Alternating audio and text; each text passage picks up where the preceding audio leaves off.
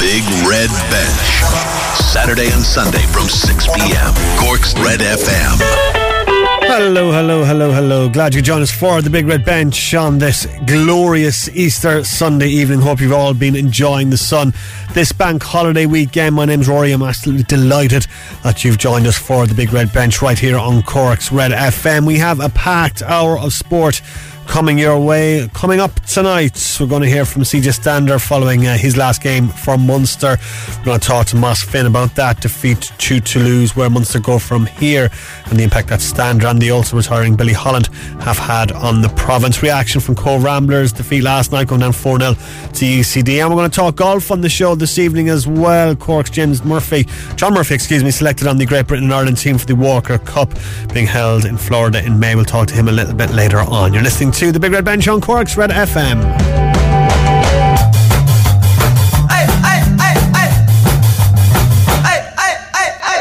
0868 104 106 if you'd like to get in touch with us on the show this evening. Going to wrap up all the day's action, and we'll start at Villa Park, where Fulham have gone a goal up on Aston Villa. Tom Gale. Aston Villa 0, Fulham 1. As it stands, the visitors are climbing out of the bottom three, and it's Alexander Mitrovic with his first goal in 24 Premier League appearances. It came courtesy of a Tyrone Mings mistake. The defender with a poor back pass, the Serbian latched onto it, rounded the goalkeeper and slotted into an empty net. It's Aston Villa 0, Fulham 1.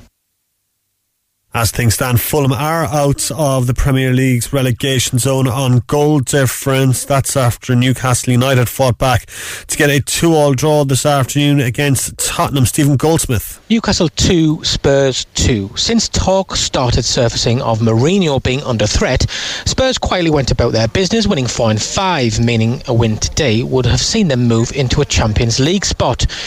But it's often one step forward and two back for Spurs. Despite Harry Kane having them in front with a brace turning around Joe Linton's opener, they couldn't hold on. Joe Willock, on loan from Arsenal, had the final say with a late equaliser. Newcastle 2, Spurs 2. So a good point on paper for Newcastle. However, their boss Steve Bruce reckons they deserve more. We're pleased, but in my opinion it should have been 3 points. I thought we were the better side. It's as good as I've seen us play for a long time. We've done as well as we could have hoped. We're just disappointed that we haven't won it. So that's Tottenham up to 5th. They could have gone into the top 4 with a win today. Boss Jose Mourinho not happy. We should, and we come, of course, with the objective to win it. So not happy with the points. I don't want to go very deep on my analyze, because I feel that what I feel, what I think, what I want to say can only be in the dressing room. In the early kick-off today, Southampton came from behind to beat Burnley. Alan Lewis was at St Mary's today. It's finished Southampton 3, Burnley 2. A pulsating game of football sees Southampton come from 2 goals down to take all 3 points. Wood and Vidra had Burnley in control with goals in the first half, but Southampton got themselves level before the break thanks to goals from Armstrong and Danny Ings. The second half was just as lively. Ward-Prowse hit the bar. Armstrong was denied by a good save from Pope before Nathan Redmond volleyed Southampton in front for the first time in the game.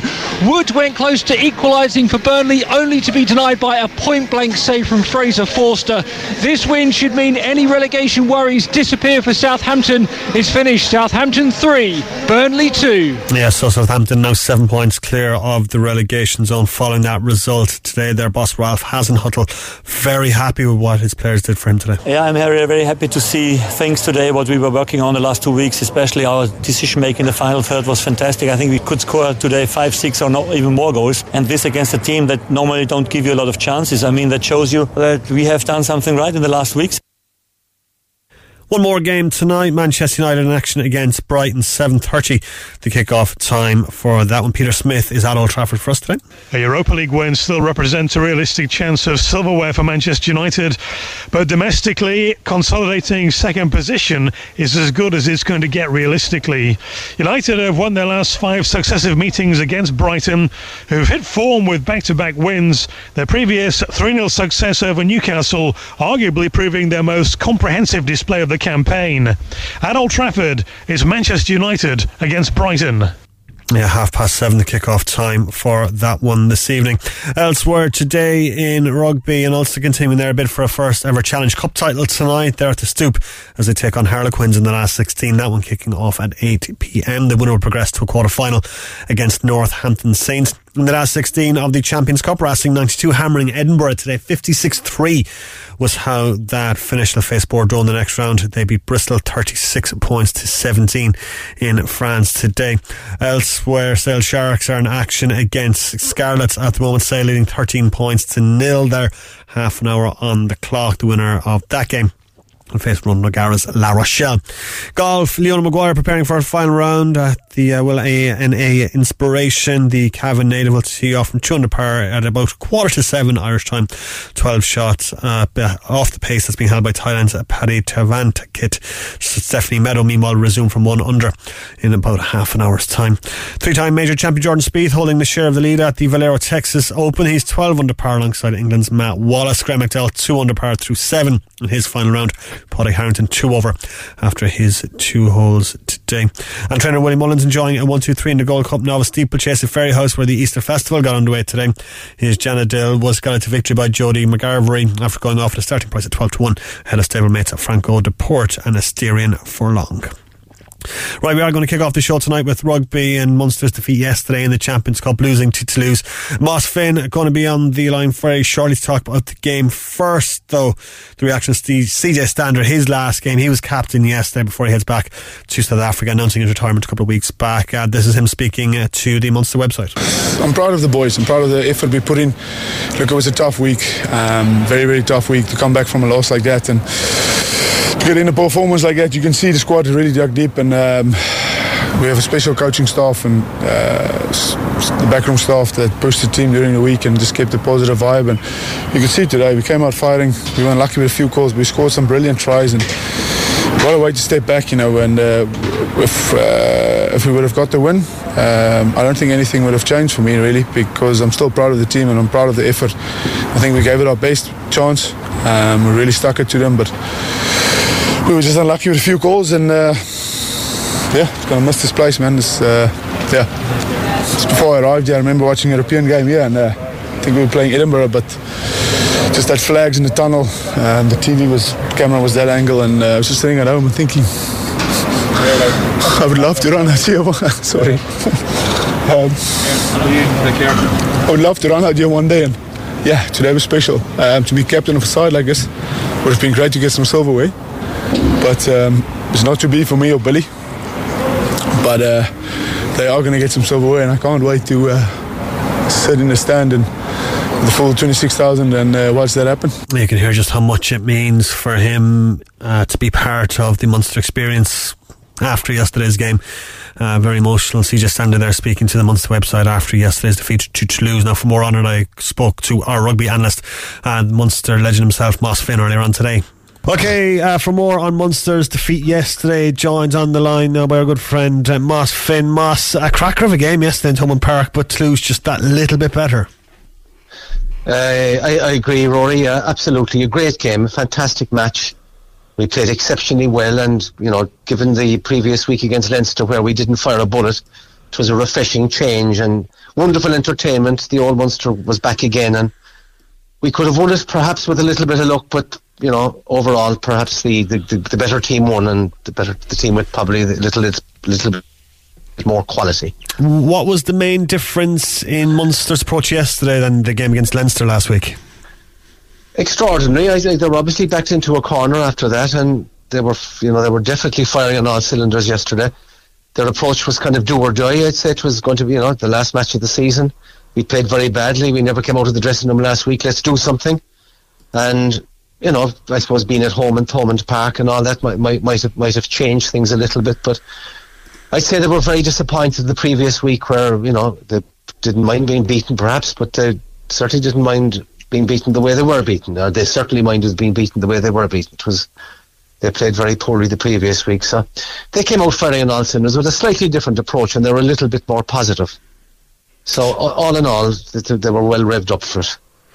Because the criticism obviously stung last week because it came in quite heavy and quite thick from everyone, and they were fired up, and they were a completely different team, and I suppose, as you say, backed into a corner, had to do something else, and they gave a great performance. Indeed, and it was difficult because the way they started, Toulose really came out of the blocks quickly and dominated the possession the first 15 or 20 minutes, and Munster had their backs to the wall, and I was moving around in the chair thinking, like, this is it, we're going to get hockeyed again. But no, they got going and they scored 2 brilliant tries through Keith Earls and played fantastic rugby against a real quality team. And barring a few mistakes, we could have carried it on in the second half. But it was great that they had been on the ropes for 20 minutes and then turned it with 2 great Earls tries, 2 bits of magic, and turned the whole game on its head, and went in at half time winning by 7 points, and I honestly felt we had a chance of doing it after that, but that was not to be. It was probably a step too far. And the try from Antoine Dupont yesterday, Moss, looked like there was a knock on, and Wayne Barnes had a big chat with his team about it, but decided to award the try. Were you surprised that he awarded that?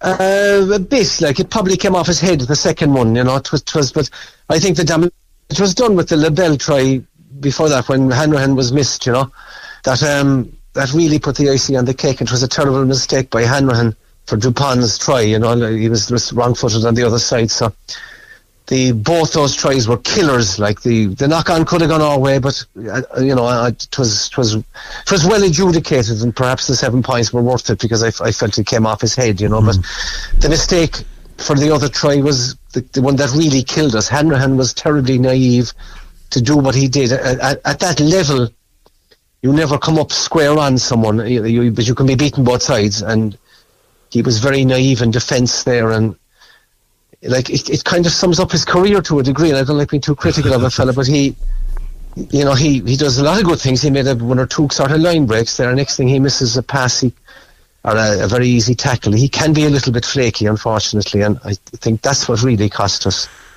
Bit of bad luck as well, I suppose, Mossman. You're missing Peter O'Mahony yesterday, and then Chris Farrell goes off injured in the 4th minute. That's kind of luck you can't really account for, I guess, in games like that.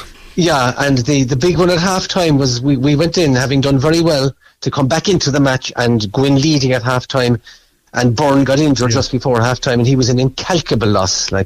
He's one of, we have about 4 or 5 world class players, and he's one of them, and him going off was a big loss going into the second half, and that's where you need luck. Peter Manny's leadership, obviously, ability there as well, and the fact that we didn't have the 16th man there with the crowd as well, it all went against us. But having said that, and I was, it was a joy to see such a team. We were playing against a very much a quality team in Toulouse, and that they had 5 or 6 forwards there.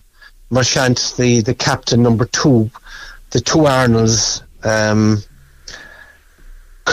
ex-All Black. You're talking real quality, and then they had the subtlety of the backs. I mean, the French can combine grunt and subtlety in the same breath, and that's a very difficult combination to beat, And I think at the end of the day, without getting too analytical, that we have never really replaced Ronan O'Gara. Yeah.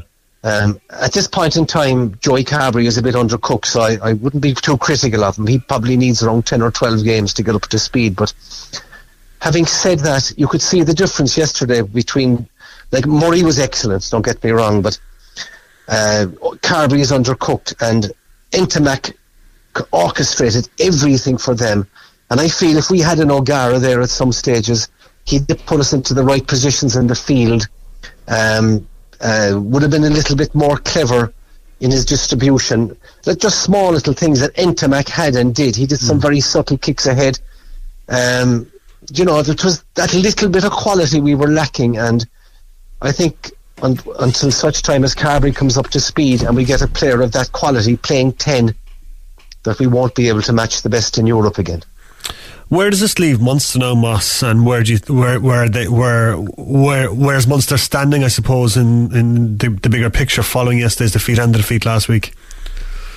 Well, you'll be a lot happier looking into the future at what happened yesterday. Mm-hmm. The previous week was very, it would leave you very low, but I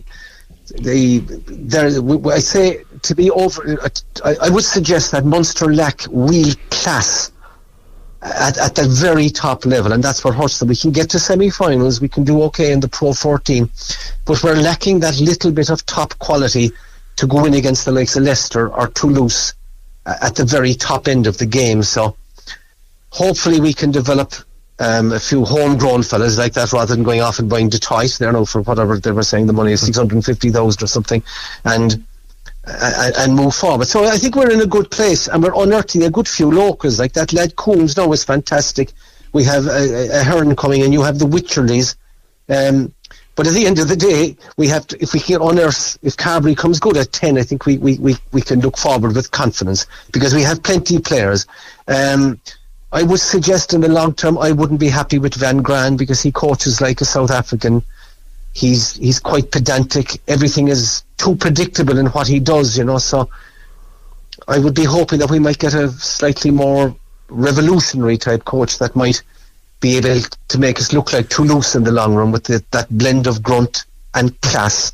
I mean, it was wonderful watching Toulouse there in full flow yesterday, offloading and in tackles, free-flowing running, stepping with the outside backs there. I mean, that's something that I would like to see. I don't think we'll see that from a South African coach. I think we'd have to go further afield and get someone with a little bit more sort of openness to the running game, you know. Well, at the very least, you'd hope you'd have them playing like they did yesterday on a more regular basis next season, I guess. You would, and I think we can, and we have the quality in certain areas, but we just need the general to set it off, and Carberry might well evolve into that. Like Earls is still very good and good in attack, and you man De Allende in the centre, they showed passages where he could be very good, but he wasn't in evidence in the second half because we didn't quite get the forward ball, and Carberry was tiring. So, like, there are great portents for the future, but I would just like to perhaps to see a little slightly different administration, you know. Is Van Gran under pressure, do you think? I would say he is, but he's contracted, so I don't know. It all depends on money, and like, he's still a very good coach, don't get me wrong, but I don't think we can go to the next level with him. That's my point, because he's too predictable. I'd be hoping perhaps that we get maybe, you know, even like if Stephen Larkham, the offensive coach there, maybe he gets more of a say. It might help, because he was a very good number 10 himself, you know. But having said that, like, the thing about out halves, you can tell them all what to do, but you can never tell them when to do it. You need the guy to admit, you know, you need the guy. You need a guy like O'Gara to get in there, you know. It was great to see him advancing as well there with La Rochelle the night before. He's certainly doing his coaching CV no favour, or nothing bad at all. I mean, he's been fantastic with La Rochelle. I think a lot of Munster fans will be very, very happy indeed to see him take over the hot seat at Munster. They would, and he's probably, that would be his aspiration in the long term, I'd imagine, and even to be the guru of Ireland in the long term. But he's got a long way to go before that. I'd say he sees himself as that is his final push, I'd imagine, when he's finishing up. So I'd say that it'll be a while yet, you know, but he certainly has the pedigree by travelling to, you know, New Zealand there and getting experience with Crusaders. That was a huge learning curve for him. He's been number 2, he's been number 3 in different places, attack coach, defensive coach. He's been the assistant coach. But this is his first job at the front level as the number 1, and like, he's done exceptionally well. So it would be great to see him as the guru of Munster and Ireland in the long term, but I'd say that's not for him yet. A couple of Munster players saying goodbye as well yesterday, Moss. We'll talk about CJ Stander shortly, but what can you say about Billy Holland, his contribution to Munster over the last 15-16 years? Well, he's what you would describe as the essence of Munster, and in that he's homegrown, you know, CBC Constitution, one cap for Ireland there against Canada, which he richly deserved. But he's been the essence of Munster, I would describe it, for 10, 12, you know, nearly 15 years. And it is an emotional send-off for him. It was a pity we didn't win for him. And you saw, like, he was still at a very high standard. When he came in instead of Tyburn there yesterday, our line-out wasn't diminished.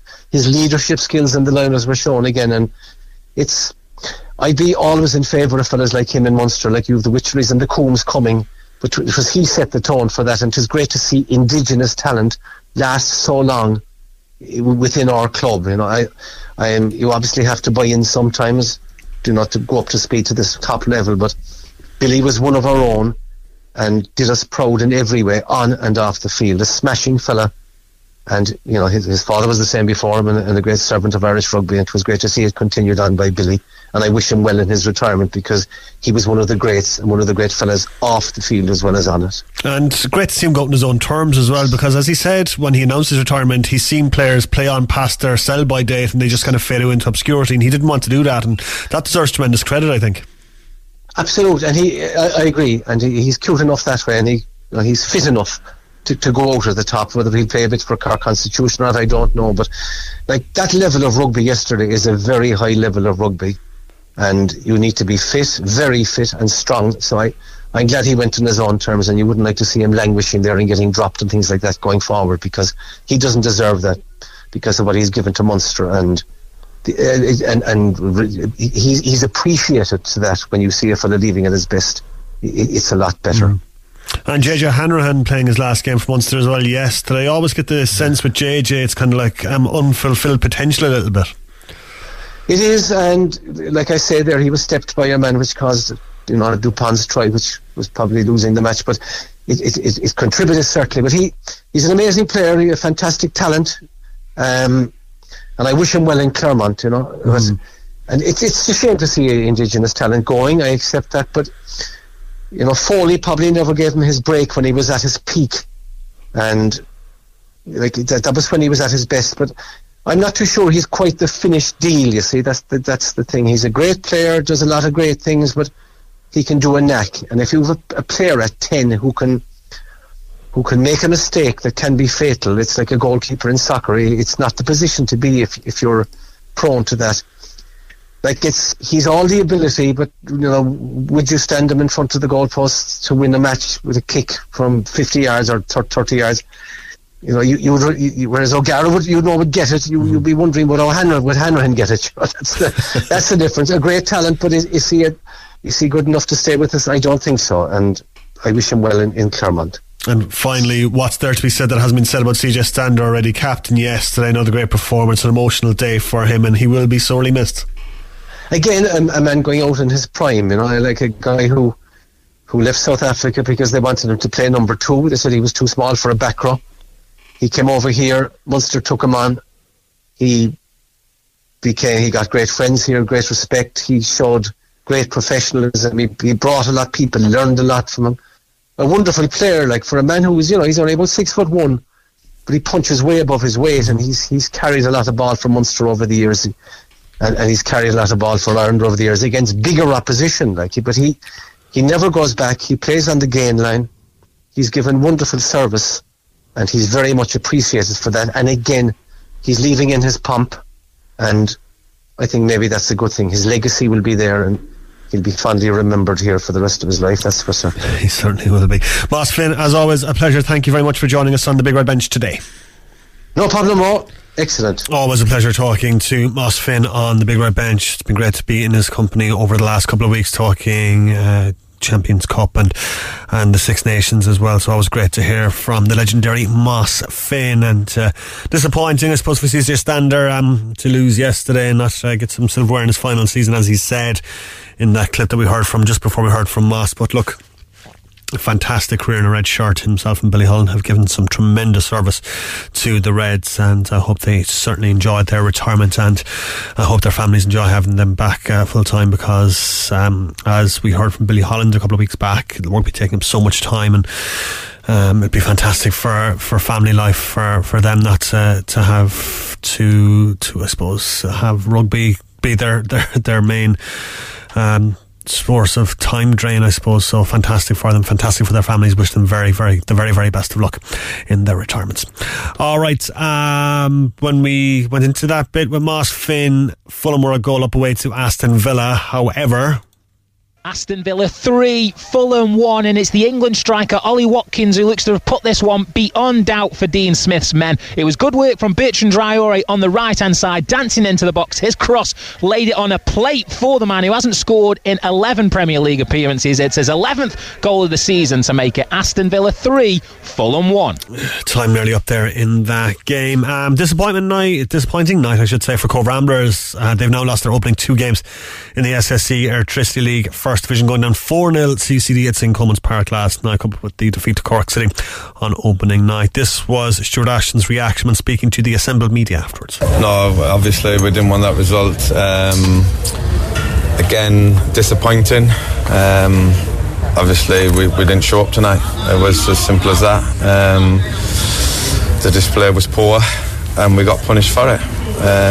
Up until the goal, we're in the game, obviously. I think probably edging it. I thought we had spells where we're the better side, but then the goal then, as we've conceded, and then we've fell apart basically. We've lost a bit of organisation, and unfortunately one or two players lost their discipline as well. They seemed to get a grip after that first goal, and you never could quite get it back in midfield. No, again, as you say, the first goal, obviously we haven't reacted to that. Not just in midfield as you're saying, but all over. Again, it was a game of, for me anyway, I thought it was a game of where they picked up all the second balls and we were second best to that, and that dictated it from there. And in fairness to them, they showed a bit of, obviously going 1-0 up, they had the bit of space and the bit of freedom to play, but we didn't track that back and we didn't chase them down, and we got punished for it again then. Yeah, and that's what we have to sit down now and look at. Obviously we'll look over the analysis and that, and the players obviously have to have their opinion as well on it, and we'll sit down and hopefully work that out. Just tonight I just thought we didn't, as you said, we didn't do what we are capable of doing, and we got punished for it. We have to pick ourselves up, dust ourselves off, and we have to get back to playing the way we know we can play, which is way better than what we showed tonight. Everyone's saying it, that this league is a hard league to win games and to get out of, and as you say, results shown already that it's going to be hard. We know that, and we have to be up for that. Tonight we weren't up for it for some reason. We were second best to everything, and we got punished for that. That's Stuart Ashton there, Cobh Ramblers, speaking after their defeat last night to UCD. 4-0 was how it went down last night, and Cobh Ramblers now bottom of the table after the opening two games, not where they would have imagined to have been, but a disappointing night for them last night, and they'll have a week now to dust themselves off and come back and regroup. But two defeats on the bounce now for Ramblers, and fingers crossed they get back to winning ways sooner rather than later. Right, still to come on the show, we are going to talk golf next. We're going to talk to the Corkman who's been selected on the Walker Cup team. The Big Red Bench, Saturday and Sunday from 6 p.m. Cork's Red FM. Rory here with you until 7 o'clock. Glad you could join us for the Big Red Bench this evening. Hope you're all full of Easter eggs and enjoying the show on this Sunday evening. Glorious Sunday evening as well, weather-wise. Fantastic weekend here in Cork. When the sun is shining in Cork, there is no better place in the world to be. And again, there's no better place in the world than Cork regardless anyway, is there? Alright, we're going to talk golf. Actually, full-time from that Premier League game. Whistle just gone. Aston Villa 3, Fulham 1. Good win for Aston Villa there, coming from behind to win by 3-1 thanks to 2 goals from Trezeguet and a late goal from Ollie Watkins. Manchester United and Brighton still to come. That is kicking off in an hour's time. But it was confirmed earlier this week that Cork's John Murphy was selected on the Great Britain and Ireland team for the Walker Cup, which is being held in Seminole in Florida in May. I spoke to the Kinsale man about being selected, studying in the States, life in the States during a pandemic, thoughts of turning pro, and more. Okay, we're joined on the line now by John Murphy following the announcement that he's made the Walker Cup team. First off, John, thanks very much for taking the call. Amazing news, congratulations. What was your reaction when you found out? Thank you, yeah. I was in the middle of a tournament, so it was a bit weird. We had played the second round of a tournament, and I kind of knew that the team was close to being selected, so I found out after the second round of the tournament, so it kind of took away from my focus on the tournament. It was a great phone call to get. I probably wish I got it after the tournament, so I could have focused on that instead. But no, it was certainly an email I'll never forget reading. He was actually trying to get on to me during the day, the captain of the team, to tell me that I'd made the team, and he couldn't get on to me because I was playing this tournament. So I feel a bit bad that I didn't even answer the phone call to say that I was selected. But it was certainly a day I'll never forget, and I'm really looking forward to getting down there. I'm pretty sure playing golf was a good enough reason not to answer the phone call, to be honest. True, none more things. What is the I suppose the selection procedure? What's the process for getting on the Walker Cup team? So basically, it's just the 10 best amateur golfers in Great Britain and Ireland, and it's just whoever's playing the best golf and whoever they think will represent GB the best to take on the USA. It's throughout the years there's been some very some great names play the Walker Cup. The likes of Rory McIlroy, Shane Lowry, all of them have gone through the ranks and played the Walker Cup. So it's a great thing to be associated with and to be able to play and to represent Great Britain and Ireland. And we have two Irish on it, myself and Mark Power from Kilkenny. So myself and Mark will be great friends. So I'm looking forward to getting down there with him and hopefully teeing it up with him in the foursome pairing. I was going to say, how good is it to have someone like that in the team that you know very, very well, and will probably make things a bit easier for you, I'd imagine. Yeah, it'll be great. The first time I ever played for Ireland, I played foursomes with Mark Power. So, it's just cool to think that we've come this far since then and that we've achieved, so much since then. So, we've been talking about it since, we still have like screenshots and pictures of us playing underage. So, we were sending them to each other. It was gas. But yeah, it's going to be a lot of fun to tee it up with him. And, I think we've both agreed already that it's going to be fairly nerve-wracking. So it's good that we'll be there for each other. And do you know many of the other lads? Have you played against them? Yeah, I'd say I've played with all of them at some point. Everybody on the team's very sound, and I think there'll be a lot of team chemistry there. We all get on pretty well. A lot of them, I think 6 of them are in college over here, so I'd know them through college and just through playing again underage against them and with them and stuff. It's gonna be a lot of fun to get together on the 30th of April and start off the week.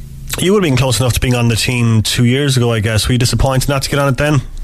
Yeah, I was. To be honest, I was probably on the team at the start of the year in 2019, and I just didn't go my way that year. I didn't have a great year, and I probably focused too much on making the team that year because, as I said at the start of the year, I would have been in a great position to make it, and just kind of played my way off it, to be honest, and it was obviously very disappointing. So I think this time around I just focused more on staying in the present and being mindful of that and not focusing too much on the Walker Cup. And in the end of the day, something I worked on with my coaching in Stafford is just good golf takes care of everything. So if I could stay in the present and take care of good golf and just play well, then everything else will take care of itself. So I think I did a much better job of that this time around, and I'm delighted to get in the team this time around. So talk to us about the year that you've had that's gotten you onto the Walker Cup team and how well you've played.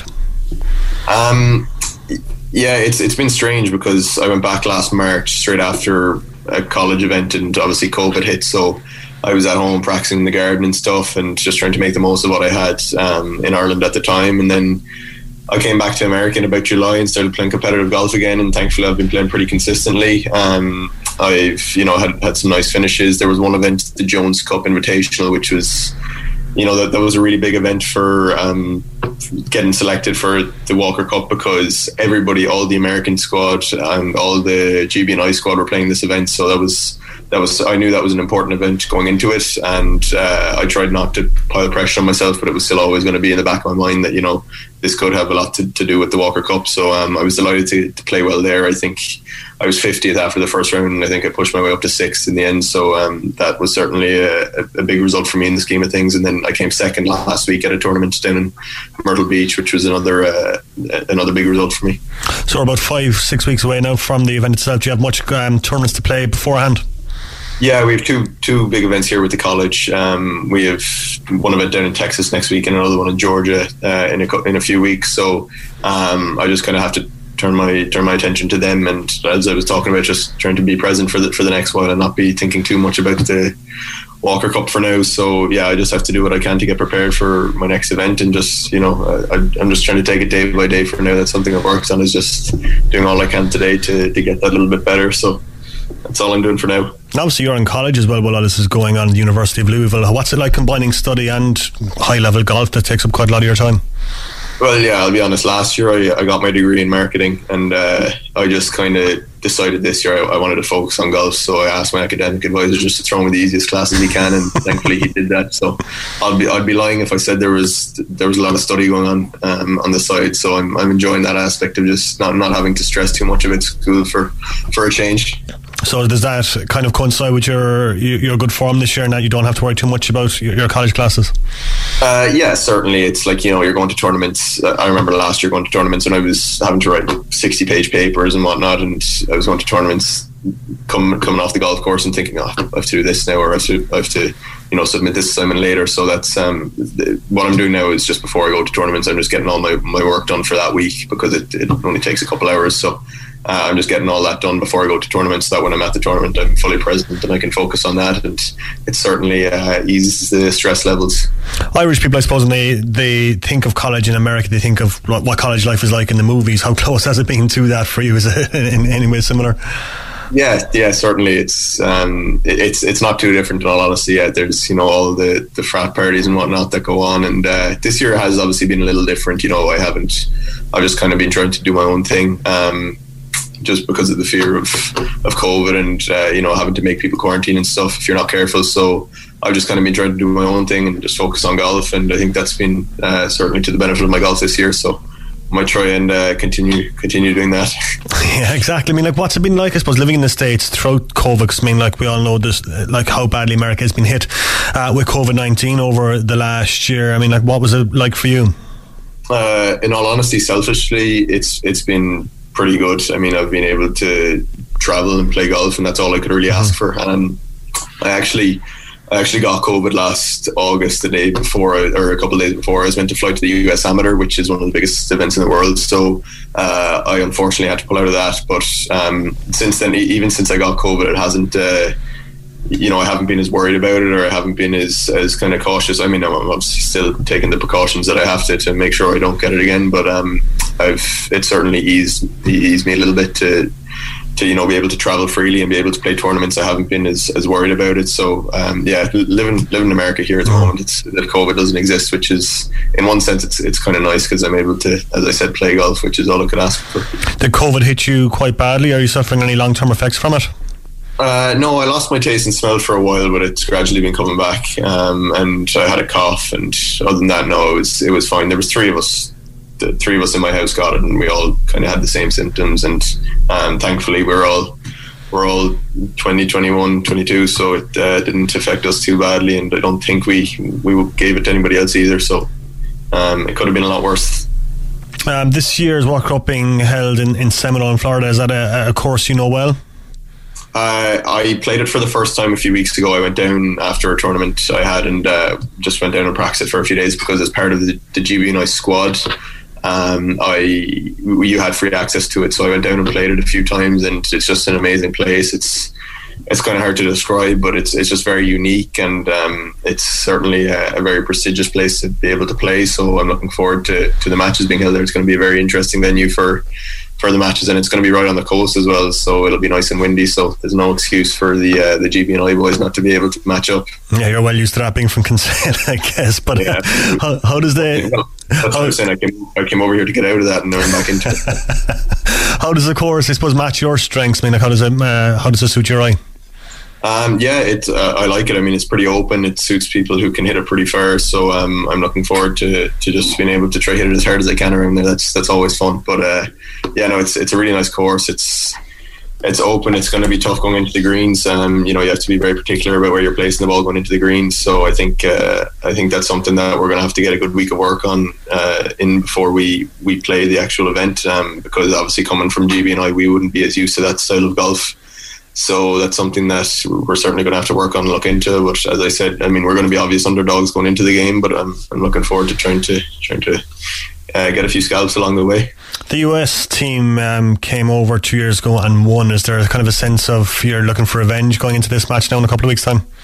Yeah, absolutely. The US team hadn't won on GB&I soil, I think, since 2007, so they won for the first time there in 12 years, and we haven't I don't think we have won. I think it's been 20 years. I think 2001, I want to say, is the last time GB&I have won on US soil. So as I said, we're going to be underdogs, but that's all.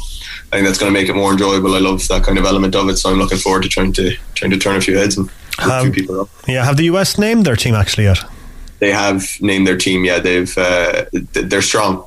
There's no sugarcoating it. They're going to be really good. And again, I'm looking forward to that element of it. I know all the US team that are playing. I know I've played with most of them before.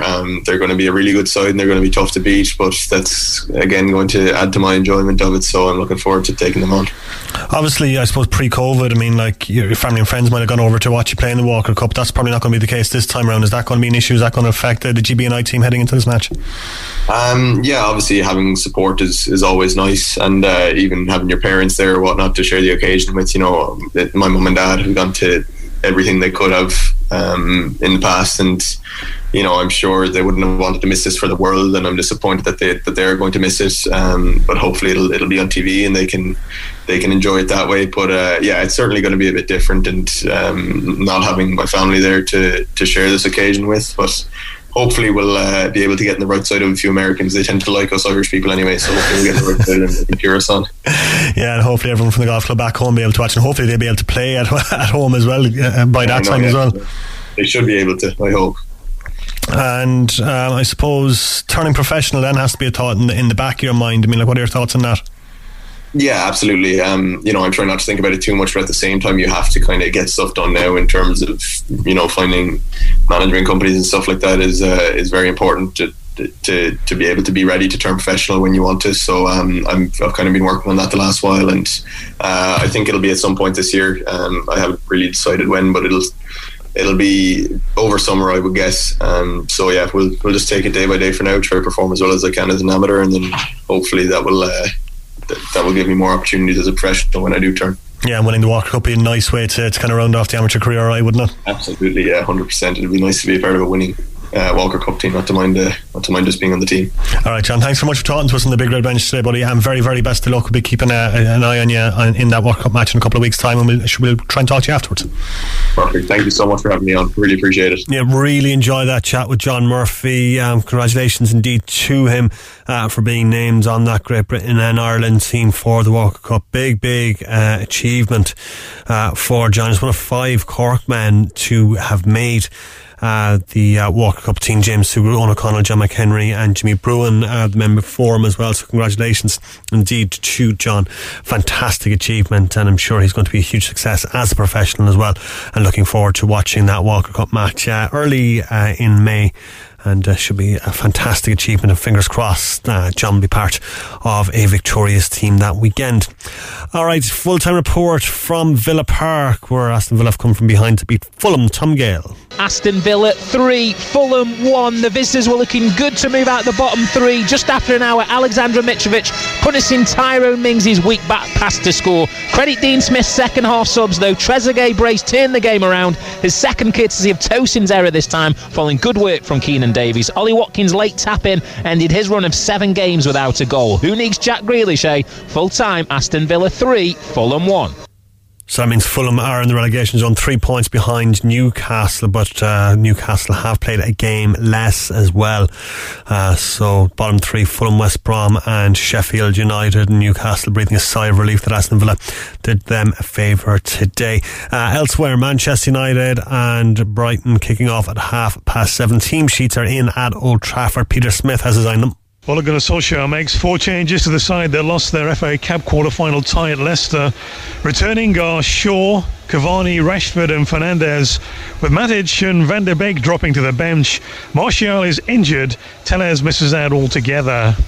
For Brighton, Graham Potter, having seen his team comprehensively sweep aside Newcastle, understandably names an unchanged team. At Old Trafford, it's Manchester United against Brighton. 7:30 the kick-off time for that one. Brighton 6 points clear of the relegation zone heading into that game. They played 2 games less than Fulham as well. Manchester United in second place, looking to secure Champions League football for next season, and they would get a win today would be a huge step in that direction. But 7:30 the kick-off time at Old Trafford for that game. Now we're going to talk about brand partnerships and players and the opportunity they have to earn money off their brand and their profile, and indeed promoting on social media as well. Trevor Tramley is the co-founder of Sport Endorse, which is a sports management agency, and Valerie has been speaking to him about what players I suppose are worth in those kind of terms, and how they're paid to promote items on social media and all that. So really interesting conversation with Trevor, who first described what Sports Endorse is all about. Yeah, but look, Sport Endorse is a full-service sports representation business. We look after an athlete's contract, their endorsements. If they need to boost their profile, we do that. We have a traditional business, and then we have a platform. Our traditional business, we do rugby contracts for rugby players. We do football contracts for footballers.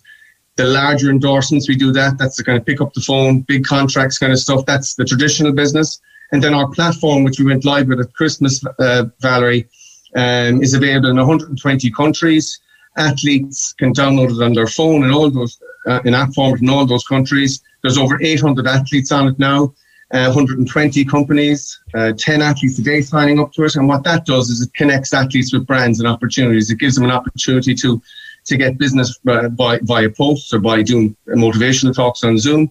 And there's a whole lot of services on that. And I suppose our business represents athletes, sports organisations and rights holders, but there's a lot more than that. Like, we're selling a pro cycling team from South Africa and Team Quebec ASOS. We're helping local organisations as well in Ireland. And yeah, we have footballers from Traban, NFL, NBA guys on the platform, John Egan from Cork, Kerry on the platform. We've Premier League footballers, we've hurlers, we've camogie players, we've Aussie rules players, and we're very proud of what we've achieved so far. And they can filter down age, female, male, sport, rugby, football, it doesn't really matter. And and it's so easy to use. So Great. Well, that is Sport Endorse. But the reason I wanted to chat to you this week is because I did see a piece in the Irish Times with Eamon O'Donoghue, right? He had an article about how social media is helping the amateur player maybe to get some extra money on the side by brand partnerships, as you mentioned, and paid content promoted on their social media accounts. And this seems to be the way forward. I mean, I follow a lot of GA players, and I know that I've seen them promoting things from, I don't know if, as you said, if it's nutritional bars, and maybe some of them get company cars. But isn't it amazing how an amateur player now is being spotted by companies and getting money? And I think even some of the figures that were revealed to us in the paper were, I think it set people shocked. And I'm like, more power to them. These players are doing this for entertainment. I'm like, if you get €1,500 for a post on Instagram, more power to you. That's what I feel. But I know there's people out there that go, no. Most of the response has been positive to it, right? It's we're not suggesting that players get paid to play in Croke Park. That's not what we're suggesting. That's not what it's about. I mean, our GA players have high engagement. You know, that means our fans, their friends are fanatical about them. Someone like Ozzie Gleeson or Kieran Donaghy, their percentage of their engagement is 20-30%, is because they watch what they do. They love them. Same with the camogie and the football and the female side, very high engagement, and they're valuable. So we're saying that all athletes, Olympians, can get a few bob for their posts. Why can't our GA players? And it's happening, it's going on. It's about GA players being able to know what they're worth as well, and we can help with that. We can tell them what their value is, what to be charging, what to be, and I see it all the time. We have companies offering products to our hurlers and our footballers, and it might be a protein bar worth €1, but the post is worth €1,500. So I'm telling GA players out there to sign up to Sport Endorse. We'll teach you how to get your few quid and how to value yourself, and you might get the protein bar as well with the money.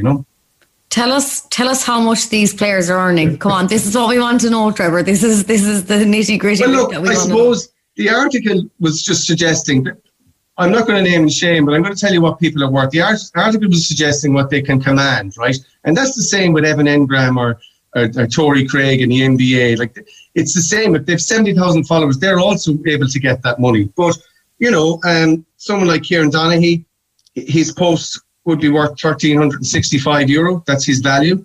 If it's a story, he could be getting a third of that. Ozzie Gleeson, €940 for a post. A story, a third of that. Lee Keegan, 10% engagement, €900. Brendan Maher, €785. Michael Murphy, Donegal, €690. Cillian O'Connor, Mayo, €670. Shane Walsh, €600. Darren O'Sullivan, Kerry, €550. Nicky the Badger Burke, €450. I mean, this is what they're worth based on my calculations. It's not. We're not teaching anybody anything new here. This is what the value is. Jane Drury, 7. We could be reading numbers all day. We could. Like, it's not. I just asked Manaf to prepare me for a few of them, and you know, it's about educating them and not taking advantage of our players. That's really what it's about here. And you know, and what's wrong with them earning a few quid for and as well as that, it's helping them build their brand, right? It's helping them learn how to be commercial, because they're not always going to be playing, so to be able to know their value, know their worth. There's a bit of education to that, so they'll, you know, it could be post-career a little sideline business for them too. And so build your brand. Someone told me one time, what is your brand? Your brand is what you do every day on a daily basis. So Valerie, you get up, you present your sports show, you go for your run. That's part of your brand. It's who you are. It's what you do. And I think that we all have a brand, and including our GA players and our hurlers or camogie players, they need to know that, they need to learn it. And interesting. And I think a lot of people might be shocked by some of the figures, but I think personally think more power to them. They're probably amateur players and they're playing for our benefit and entertainment. And as you said, if they can get a bit extra on the side. But I'd like to hear the listeners' opinion on this. 086 8104 106. What are you thinking of our players earning some extra bit on the side? It'll be interesting just to see what they think. Maybe just send in a thumbs up or a thumbs down just to see the interaction in this. But Trevor, Sport Endorse, it's great. People can sign up. As you said, it's for free. Where can they find it?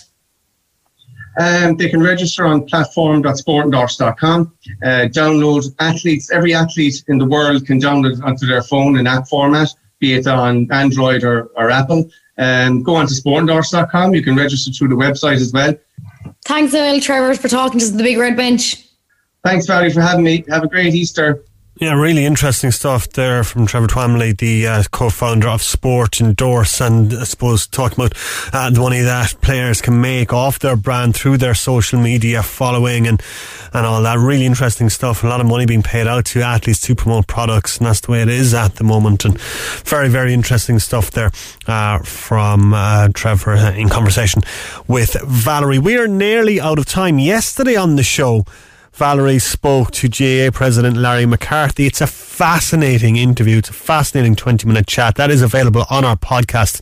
You can get that on redfm.ie and from wherever you get your podcast from. But it's really, really interesting stuff as they go through a lot of things about Larry being named. Of course, he's a Cork man, being named president, moving back from the States where he was working and all that. But a lot of focus has been on his comments about the Dublin footballers.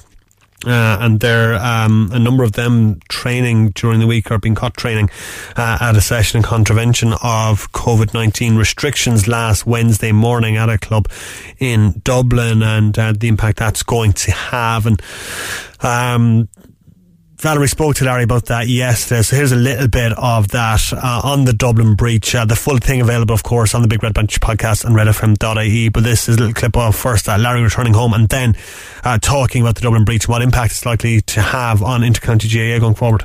We're all looking forward really to the return of the GAA, but before you moved home, how were the college with you, maybe taking some time off? You obviously plan to go back and lecture there, Larry. You want to go back and finish what you're living with.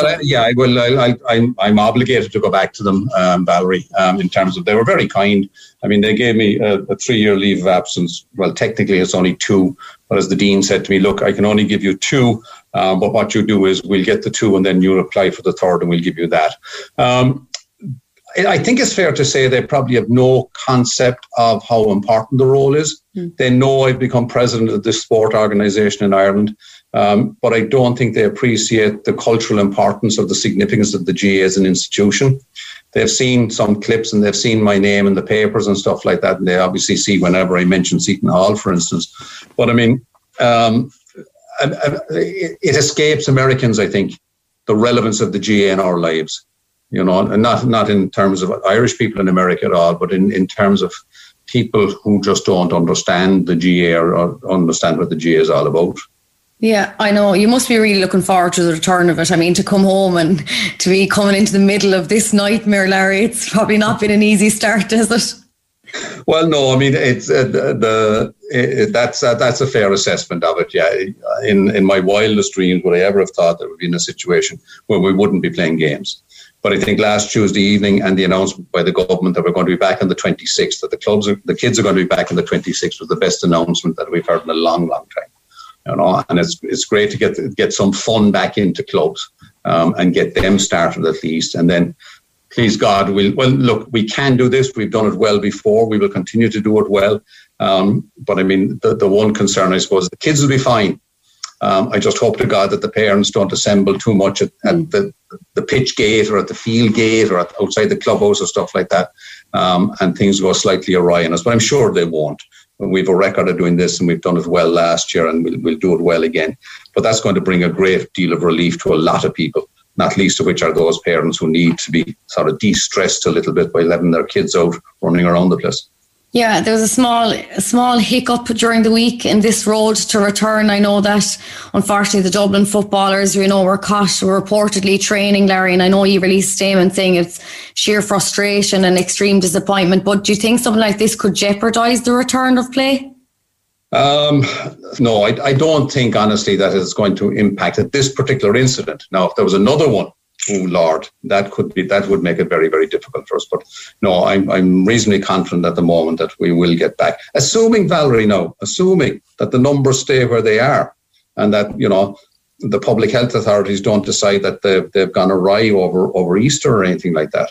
But no, I think all going well, fingers crossed. I think, yeah, we're in a good place. Yeah, I know. And as J folk, you know, when they did announce that, I felt like we felt the week defending the decision by the government. And then for something like this to happen, it was just hard to defend something like that then as well. Is there further discipline from the GA maybe towards Dublin, or is it dealt with? Well, we appointed Christa Banishty had an emergency meeting on, let me get my timeline right here now, yesterday. And we appointed an investigation committee to look into it, as we did with the Cork incident early in the year and the Down incident. So we're adopting the exact same procedures. Yeah, that's Larry McCarthy there, the GAA president, speaking about the Dublin issue that arose during the week when several members of their camp were training at a club in Dublin, and what happened with that. And very, very interesting to hear Larry, the Cork man, the Bishopstown native, speaking about that. But a really interesting, wide-ranging interview with Valerie is now available on the Big Red Bench podcast. You can get that on redfm.ie. Well worth checking out. But that's it from our show for tonight. I'm delighted you chose to spend an hour in our company right here on Cork's Red FM this evening on this glorious Easter Sunday evening. Hope you're all enjoying the sunshine and listening to the Big Red Bench in your gardens this evening. If you want to listen back to the show, if you missed any of it, if you've missed yesterday's show, the Big Red Bench podcast, wherever you get your podcasts, we are available, and you can get on redfm.ie as well. We're back next Saturday and Sunday from 6 p.m. Conor Halpin is up next. He's got 3 hours of the best Irish music coming your way between 7 and 10 p.m. Enjoy the rest of your Easter Sunday. Enjoy the rest of your bank holiday, folks, and we'll chat to you again next weekend. The Big Red Bench, Saturday and Sunday from 6 p.m. Cork's Red FM.